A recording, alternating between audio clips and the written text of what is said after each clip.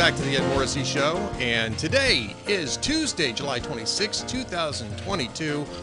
Lots of news this morning. Maybe the most interesting news this morning is something that happened last night, late yesterday. CBS News reports that Chuck Grassley, who is right now the ranking member of the Senate Judiciary Committee, will likely be the ranking member if Republicans take back the Senate in the midterms, has sent a note over to Christopher Wray, the FBI director, saying that highly credible whistleblowers within the FBI are alleging that the FBI has been running political interference for Hunter Biden and Joe Biden over Hunter Biden's criminal activities since mid-2020. So they would have been interfering with the process of the election by falsely labeling accurate information as disinformation in an attempt to distract people from Hunter Biden's corrupt activities.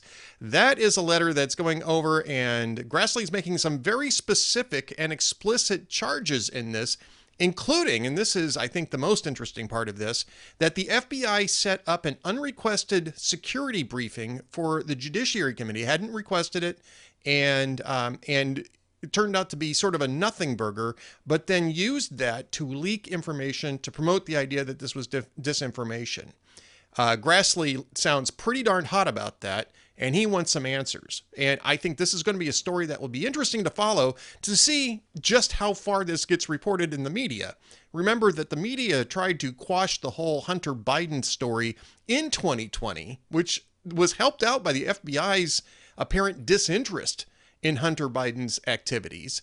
And right up to the moment of the election, when the New York Post started reporting on the contents of Hunter Biden's hard drive, not only did they ignore the story, they actively suppressed it. They refused to cover it. Social media platforms began locking out people who were discussing this, including the New York Post itself, who found its account locked for a full week for trying to get the story out. And the story turned out to be accurate, as we found out last year. The Department of Justice acknowledged that it was investigating the information that was found on the hard drive and had confirmed that it was valid information. That is, I think, a story that should get legs. We'll see how far other media outlets go with this, but this is an interesting turn in the whole idea of the election being cooked and problematic. It's problematic on both sides. And this is a side which has thus far been not terribly well plumbed by the media. Other really interesting stories, and all the pundits actually writing about this. CNN now reports that John Roberts indeed did try to lobby Brett Kavanaugh to keep Roe in place in the Dobbs decision and to pull him out of the majority that wanted to overturn it. Now, why does that matter?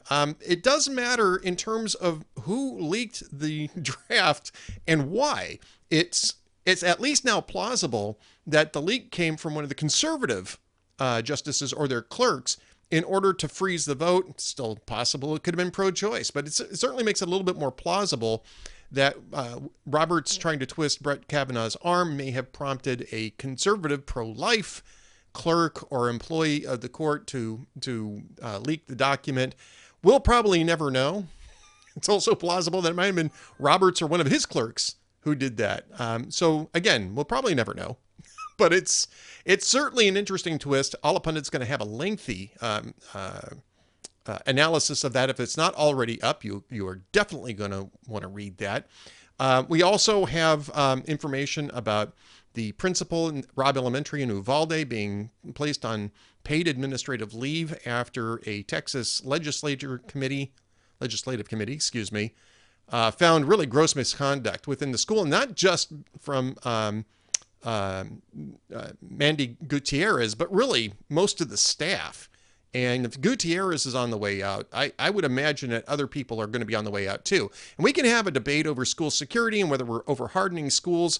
But when you have people who are actively undermining the security processes and equipment that were put in place to keep schools safe, that is a huge problem. That's exactly what the committee found. And we're starting slowly see accountability from Uvalde School District and Robb Elementary on this. And of course, we're still waiting for some accountability with the police department on the other side of that response.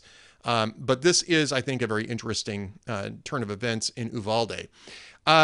More stories today. We've got Karen Townsend's going to be talking about a new plan from the House Sergeant at Arms to increase security for rank and file members. Leadership has its own security, but rank and file members do not.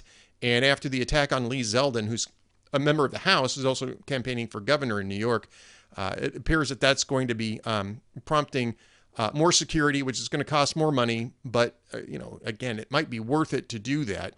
Jazz has got a bunch of good stuff up here today, and he's got a sort of a personal reflection on Samantha Bee's cancellation at TBS, which he says is less about the politics and more just about the trend in late night television. You'll definitely want to read that. On Friday's podcast, we were talking with A.J. Kaufman. I was talking with A.J. Kaufman about the primary races in Missouri and Arizona. And a new poll, in fact, 2 new polls out of Missouri show that Eric Greitens has lost a lot of momentum in Missouri. He is in 3rd place in both polls after leading in that race. Eric Greitens, of course, being the disgraced former governor who was forced to resign over a revenge porn / extortion allegation, and also some campaign finance allegations as well. Was just about 2 steps away from being impeached when he resigned office in 2018.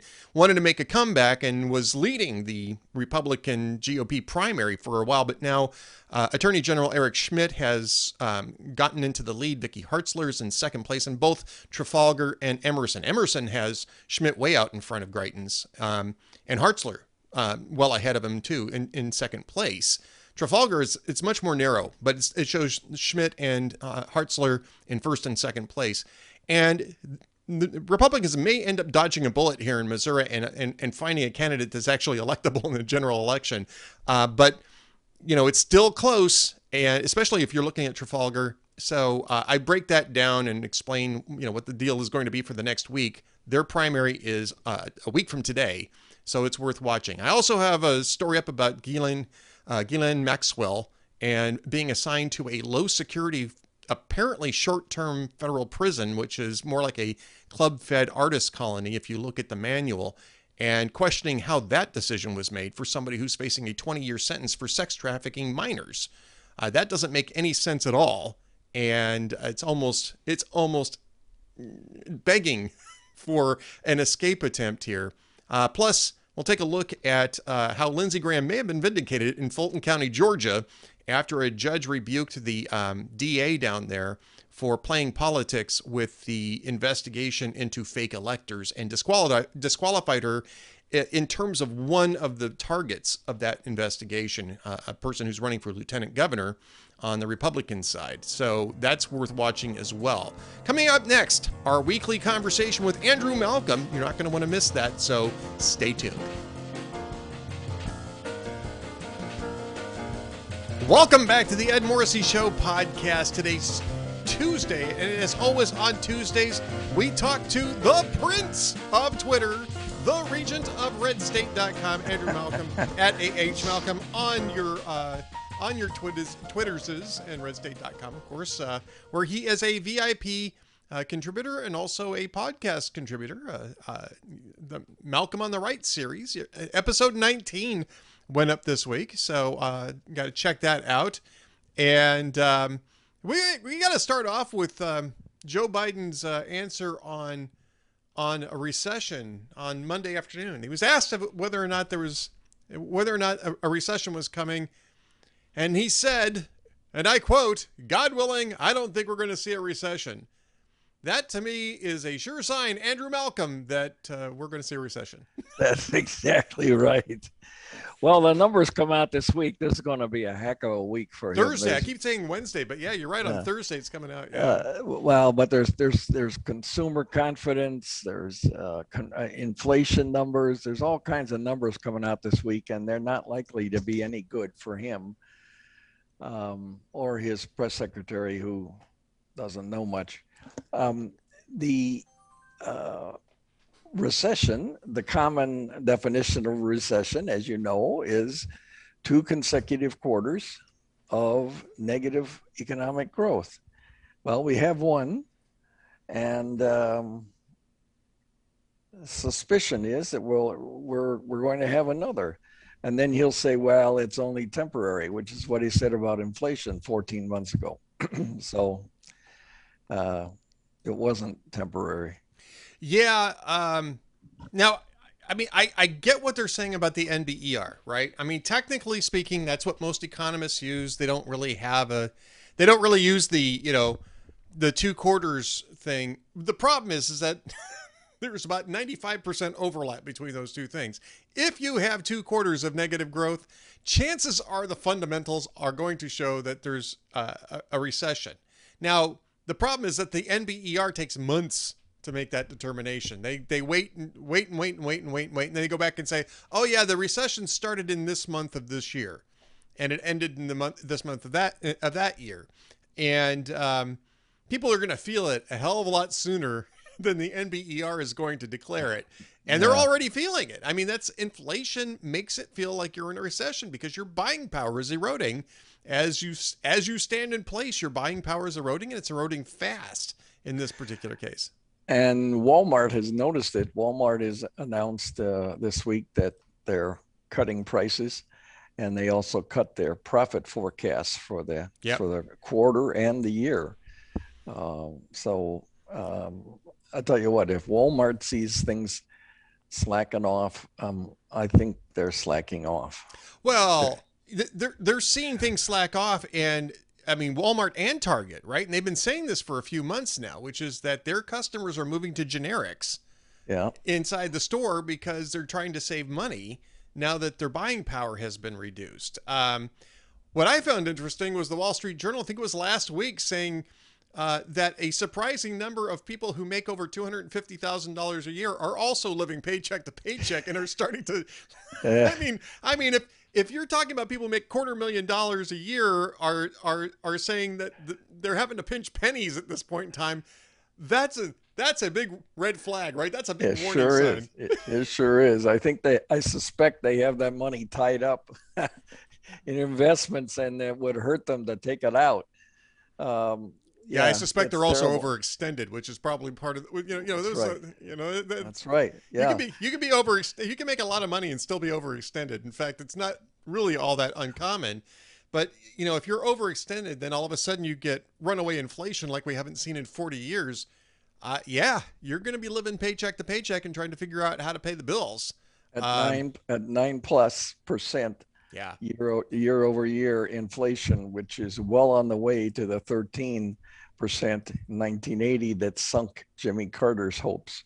So yeah. yeah, it's not looking good. And I just, uh, you know, we could talk about it if you want later, but my column was on the totally klutzy communication shop that Biden Oh, has. yeah. I mean, based on PC things, not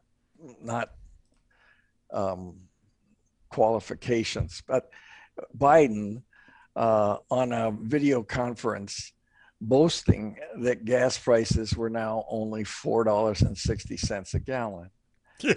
Yeah, I mean, how They went up how over $2. stupid? They went up over $2 a gallon. Oh, $2.50 a gallon, and he said that's Putin's price hike. They went down Yeah, 60 cents. Oh well, that's me. yeah, yeah, and that's not good. I mean, 450, 440, whatever it is, it's terrible. It's not good at all, and it's all because he's shortened our production line. I Right. mean, shortened the production, energy production, because of his silly ideological rules, and which I don't know why he's trying to curry favor with the left uh, so much, but it's just pathetic. I was in state government once, and we were in a meeting, and one of the directors of a department said that he was very proud, and rightly so, because it's not an easy thing to do. He raised Montana's ranking from 49th to 44th in terms of whatever it was. I don't remember, which still isn't good, but it's a nice effort. And so the governor said, well, what do you think? Is that something that we can boast about? And I said, we're 44th. We're 44th. You know, I mean, I don't, I don't think so. No, and and that's what Biden's doing about we're 460, 460. No, Joe, and he hasn't bought gas in years because of the Secret Service, and he'll never buy it again. Right, right. So he doesn't care, Yeah, I'm even thinking, if he knew what it meant. do you remember it was a jingle? I forget what the product was. I mean, this is one of the things where the jingle outlives the product, right? I mean, this is from like the 1970s or 1980s. The jingle was, "We're number one, we're number one, we're number one, we're 44, yeah, we're 40." Yeah, it doesn't work. Just yeah. No, I know. I'd say yes, congratulations, but I wouldn't boast. I wouldn't boast about it yet. If you're going to say anything, you need to say it in percentage. We moved up six levels on the national ranking. Well, yeah, and then somebody will probably ask from what to what, and then you want to go to the bathroom. Right. Well, that brings us to another point. We're going to get back to your column, by the way, which is Joe Biden's sinking presidency can't be his fault. He needs new faces. We're going to get back to that in just a second. But before that, you need to avoid the blame. And now Joe Biden's been doing this for a very long time, right? He's been shifting blame on inflation. Now when the recession is going to hit, and it's going to hit, and it's not going to be an easy or soft recession. This thing's going to get ugly. One of our mutual followers, Passively Affable, on Twitter said, "My God, the pouncing is going to be legendary. Let's all try to come up with our best approximation of the headlines for Thursday now. Mine is, quote, Republicans seek gains from reports of negative growth." I swear this guy's a time traveler, because I guarantee you, if not by Thursday afternoon, by Friday morning, that will either be a headline at Politico or The Hill. Absolutely. Lots of pouncing, lots of seizing. Lots of pouncing. And The Hill this week had one. It said Trump cut out a passage in his speech after the January 6th thing. Yeah. So now we're going after him, or the media is going after him for what he didn't say. Right. Let's report on the dog that didn't bark.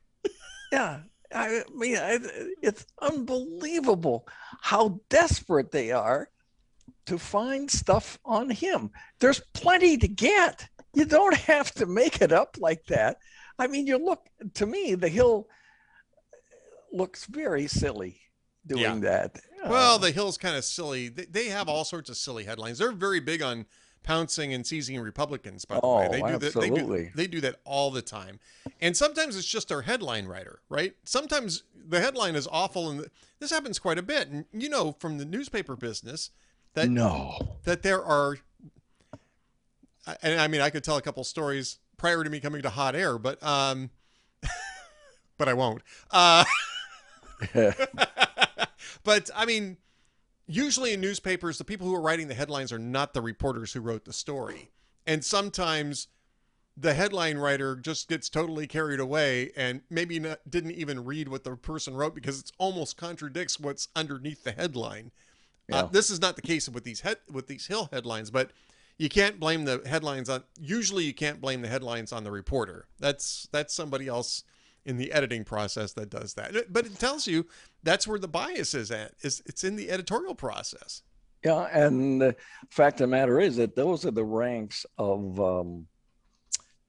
journalists at least at daily newspapers, who've been savaged by cutbacks for the last probably 20 years. So now it's basically a skeleton staff, even in the better places. And what do you do when you cut back? You cut the people you're paying the most, who are, by definition, the most experienced. So you have the younger people, and I have nothing against youth. I had one, but it's. I don't know. I'm of the opinion from Frank Capra's "It's a Wonderful Life." Youth is wasted on the young. That scene where where they're out there standing under the moon and Jimmy Stewart's just talking and talking and talking and talking. And why don't you kiss her?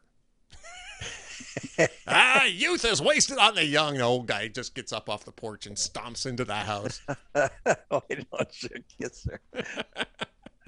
Youth is wasted on the young. That's what I say. That wouldn't fly today. You know, No. the cartoon with who's the one in where the princess gets the poison apple and goes into a coma? Snow White. Snow White. Snow White, yeah. So Snow White is lying on her catafalque, and the prince comes in, and if he kisses her, she comes back to life, and he leans down and he says, "Oh no, that wouldn't be consensual," and he goes away. And the last picture is just a skeleton of the princess left in the bed. Yeah, and I mean, and people really do have issues with that fairy tale because of the fact that the prince kisses her without her permission. Which, okay, I get it. You don't want, what they used to call them, mashers, right? You don't want people just kissing women without their consent. A, it's a fairy tale, first off, and B, he's trying to save her life. But hey, whatever, Yeah, and he doesn't know he's saving her life. But and then what about, how does the prince feel, who's been changed into a frog or a toad? So if you kiss him, he becomes a prince again. But you're not going to kiss a frog because you can't get permission. That's right. Yeah, it's one ribbit for yes, two ribbits for no. At any rate, we're starting to get kind of far afield, which is something Ed's on today. But you're right about how Biden needs some fresh faces around him, and I forget. I think I was talking with Dwayne a little bit about this, or it may have been one of my other guests. In fact, it was AJ Kaufman, I think, on Friday's podcast. But this is something that I am very surprised about, right? When you have a president doing this badly, and this president is doing very badly. I mean, and it's not just job approval. He's cratering in personal favorability, too. He's in the low 30s there as well. This is almost uncharted territory. This is below Trump. It's almost approaching Richard Nixon, and Nixon at least had one re-election first. Normally what you'd see some personnel changes, right? To try to get a little breathing room, try to do a reset. You drop Mayorkas at, DHS to bring in somebody who might be a little bit more amenable to the border security issue and border patrol agents. You drop Janet Yellen, although I don't think Yellen's the problem at Treasury, but you drop Janet Yellen to bring in somebody who might be more credible when it comes to fighting inflation. You bring in, you get rid of Xavier Becerra because Xavier Becerra is an awful choice for that role at HHS anyway. But I mean, and then you can start talking about, you can do a reset on abortion and abortion services and all that sort of thing. And Biden's been around for 50 years. He knows this. This is the traditional role of the cabinet secretary. The first job duty of a cabinet secretary is falling on your sword when the president needs a distraction. And yet exactly, they haven't made any changes there. I mean, isn't that odd? Yes. And to me, it shows that he's incapable of these decisions. He doesn't have a thinking process, and the people behind him who are really making the decisions, I guess, they don't care. They're not doing it, whether it's Susan Rice or somebody else. He changed press secretaries from Psaki to Jean-Pierre. But not because she's any good.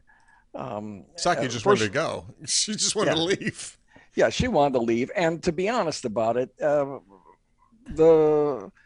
between 12 and 18 months, there's usually a turnover, people that get burned out in an administration.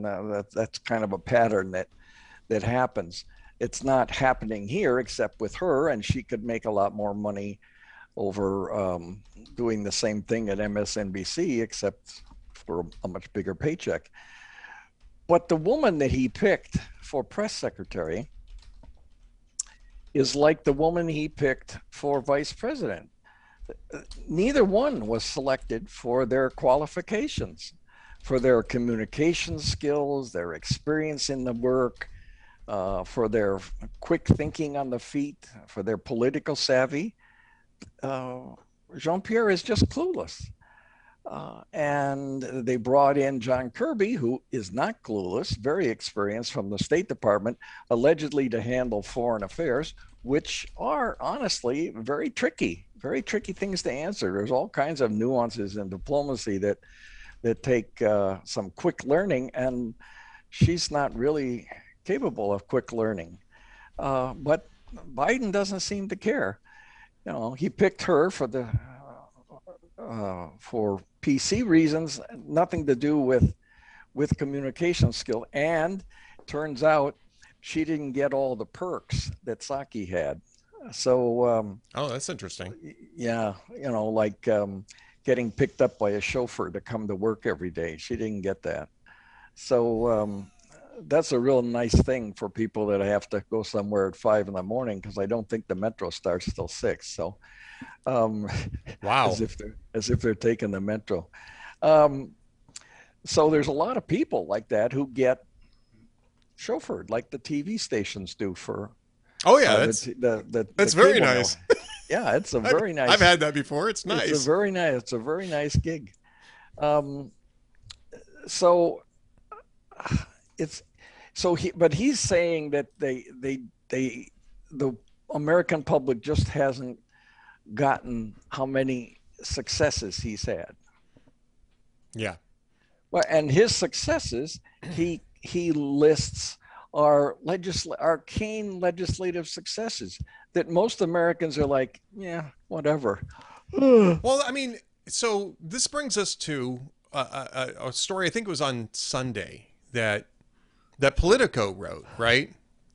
Which was that Democrats are going to try to pursue this bill for relocating supply chains for semiconductor chip manufacturing, right? It's going to cost $76 billion in tax credits and subsidies that are going to go into the pockets of corporations that make billions and billions and billions of dollars and already pay fairly low effective tax rates. Intel pays like 8.5%, for instance, which is far below what ExxonMobil pays, for instance, in terms of effective tax rate.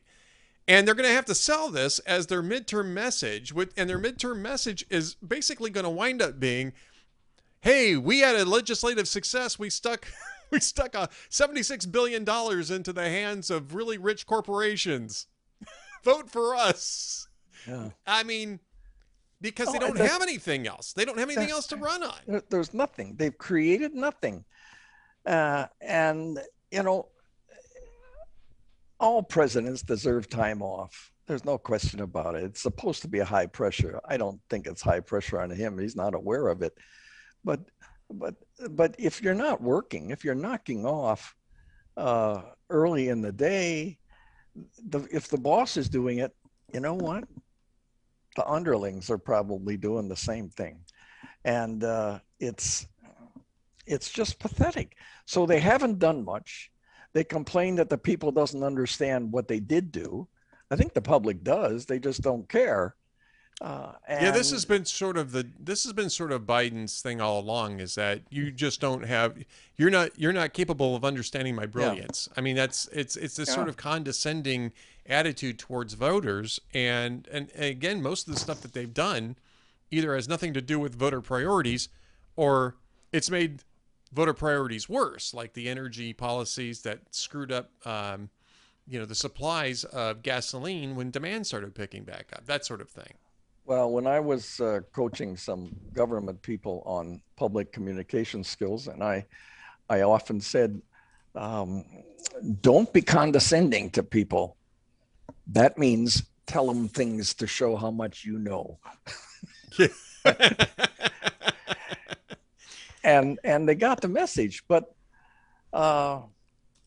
Biden's attitude, and therefore the attitude of the entire administration, is exactly the opposite of what it should be, Yeah. because it can't be his fault. It cannot be his fault. Yep.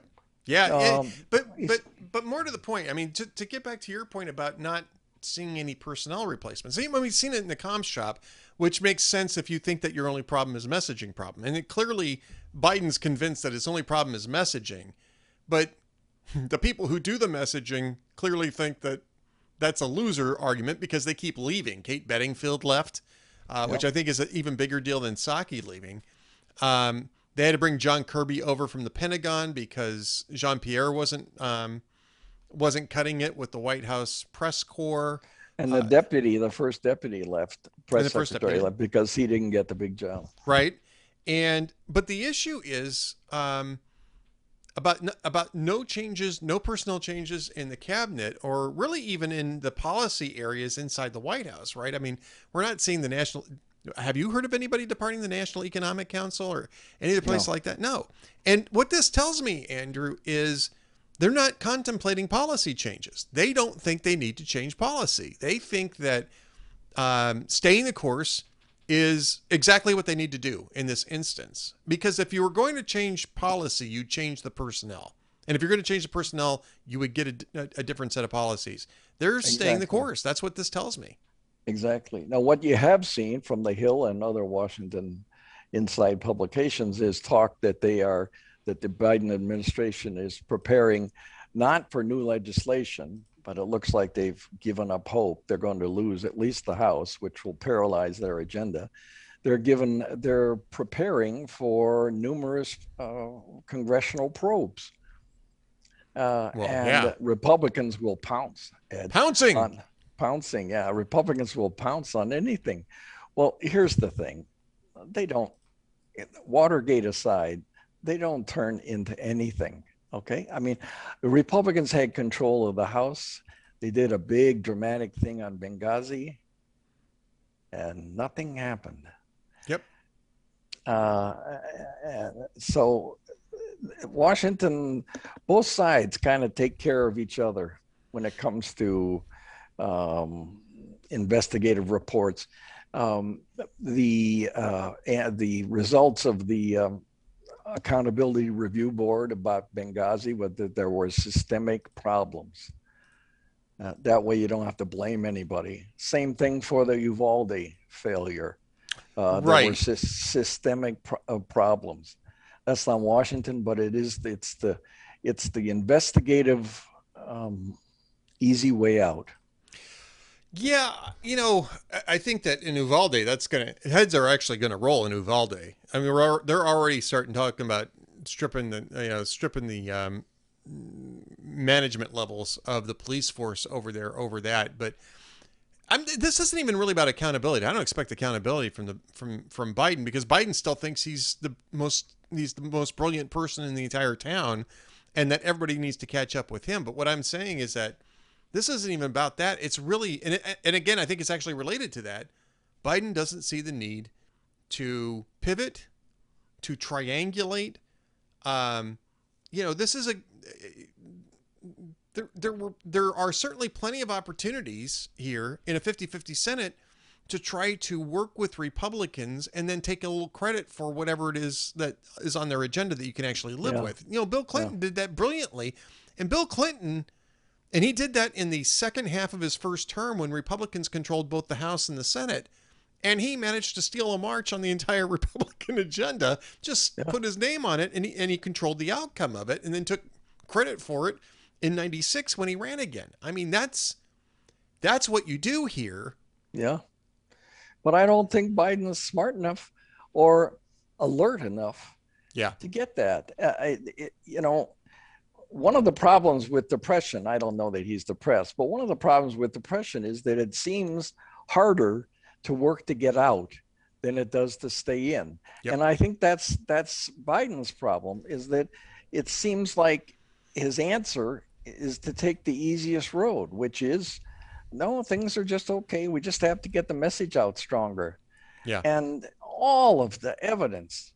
Now, it may not turn out to be that great come November if the conservatives get overconfident, And if Trump jumps into this race, and Democrats can use him as a stalking horse, and say, well, oh look, you have to come out and vote for us for to curb Trump, so he won't run in 24. That's what this whole January 6th thing is about. So it feels good about November 8th, but it's not a given. Yep. You gotta come out anyway. Well, yeah, and um, again, I mean, this is just talking about where this is going. My feeling on this is that he just really thinks he's the smartest guy in Washington, and that everybody else just hasn't caught up with his brilliance, and that's the reason why Nobody's going to tell him otherwise. nobody's going to tell him otherwise. Yeah, I don't think it's. I think it's not really depression. I think it's more like megalomania. But I guess we can. I guess we can. You remember when Peter Doocy was shouting a question, and Biden stayed and the reporters were being ushered out, and Biden stayed at the podium and said, "What a dumb son of a bitch." That's the arrogance. Yep. That comes from just what you said. Yeah. That he thinks he knows more, and he's smarter, and he isn't. He's not, and the media is not holding him accountable for that. Of course not. No. Victor David Hansen has a wonderful piece on Monday at Real Clear Politics, which is actually very depressing. But it's about the military and how he's hollowing it out, and how desperate recruiting goals are now 40% off. And they show. It's interesting. No, I'm sorry, I misspoke. Recruiting goals are way off. It's not 40%. 40% of recruits, military recruits, have some connection to the military, father, grandfather, mother, whatever. And that's dropped into the low 20s because they know, they're watching this whole Afghan debacle. They're watching Miley and Austin going woke on everything, and the rule about if you're out of the military if you don't get the vaccination, and it's not about the military anymore. And if you want to be real, you look at the world threats, the bad guys out there. They're organizing to do something in these next 2.5 years. Putin did nothing. He stole Crimea, annexed Crimea under Obama. With Trump in, he did nothing. Nothing, because he was so unpredictable. Right. And as soon as Biden came in, 60 days after Biden came in, he started organizing the invasion troops on the border of Ukraine. They see the weakness. The whole world sees the weakness, and somebody's going to do something, and it won't be just, it's Uncle Joe. It could be Taiwan, Chinese moving on Taiwan and calling Biden's bluff. And once again, we're in a foreign military intervention. Yep. Against the military that's twice as big as ours. Yep. Well, on that note, now you've left me depressed, Andrew. So the only only cure for that are your jokes of the week. By the way, we should mention that late night might be looking up at late night because Samantha Bee just got canceled, and I don't think there's been any humor on that show for the entire 7-year run. This is Samantha Bee is more like a angry activist who is aiming for what we used to call what we still call clapter. I don't think you've ever told a Samantha Bee joke, but no. So maybe you got Jimmy Kimmel, not Jimmy Kimmel. You got Jimmy Fallon and Stephen Colbert going after Joe Biden's age and his Saudi Arabia trip. I mean, maybe things are looking up, Andrew. Maybe we might start getting some good jokes. It could be. I got to get access to some of these, and I don't stay up that late.